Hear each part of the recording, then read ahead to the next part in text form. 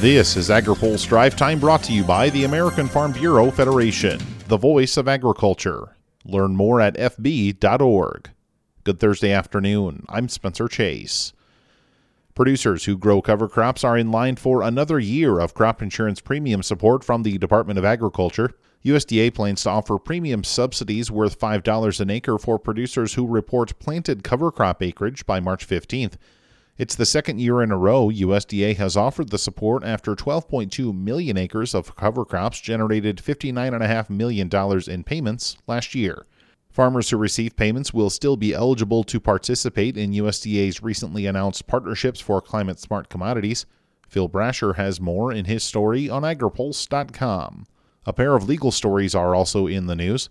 First up, a federal judge has ruled to restore Endangered Species Act protections to the gray wolf.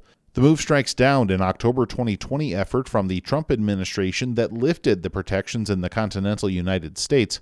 Caitlin Glover is the executive director of the Public Lands Council and handles natural resources issues for the National Cattlemen's Beef Association. She says the move will have a direct impact on producers. For a private landowner, for a federal grazing permittee, often is an incredible regulatory burden that either limits their ability to do active management, to manage their livestock, to manage their hunting ground, to manage their crop cycle, because there is that additional layer of federal intervention. The Natural Resources Defense Council cheered the move, calling it a great win for wolves. There's more in our story on agripulse.com.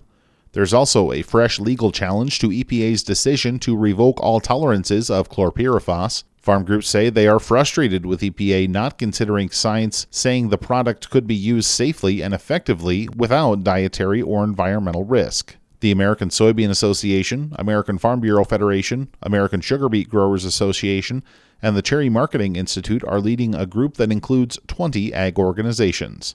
Phil Brasher has more on agripulse.com. Also online today, Noah Wicks has the latest on an announcement from the Biden administration about more new electric vehicle chargers being placed around the country. The early priority will be locations along the interstate highway system, but a later competitive grant program will be designed to help rural and underserved areas. Transportation Secretary Pete Buttigieg says he believes rural communities have a lot to gain from EV use. I know that because of the way electric vehicles entered the market, many might think of them as a luxury item, something that belongs to those who live in the biggest cities next to the most chargers and have the most money to spend. The reality is, nobody benefits more from EVs, in principle, than those who drive the longest distances, which is often our rural Americans. Ag lawmakers have expressed concern about funding directed toward electrification of the vehicle fleet, arguing biofuels can offer a more immediate path to emissions reduction. Poultry producers are being encouraged to step up biosecurity protocols after the recent detection of a deadly disease. AgriPulse's Hannah Pagel has more. A strain of highly pathogenic avian influenza has been detected at a commercial turkey operation near the Indiana-Kentucky border. Corin Custer with USDA's Animal and Plant Health Inspection Service says the commercial turkey operation responded quickly. We were able to move quickly to depopulate that premises. Our next steps will be surveillance of the area and then continuing on those premises. Our partners in Indiana were well poised to act so quickly, and that the commercial company that was affected was well poised to act so quickly on this one.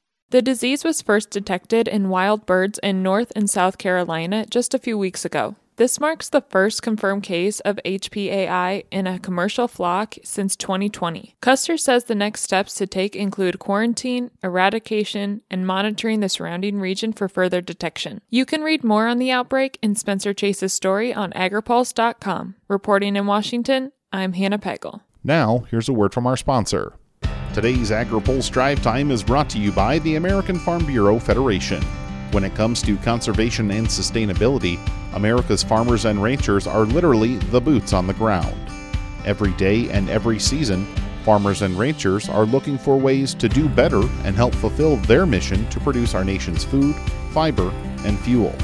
It's just what they do. Learn more at fb.org/sustainability. That's all for today's Drive Time. For more agriculture, trade, environment, and regulatory news, visit agripulse.com.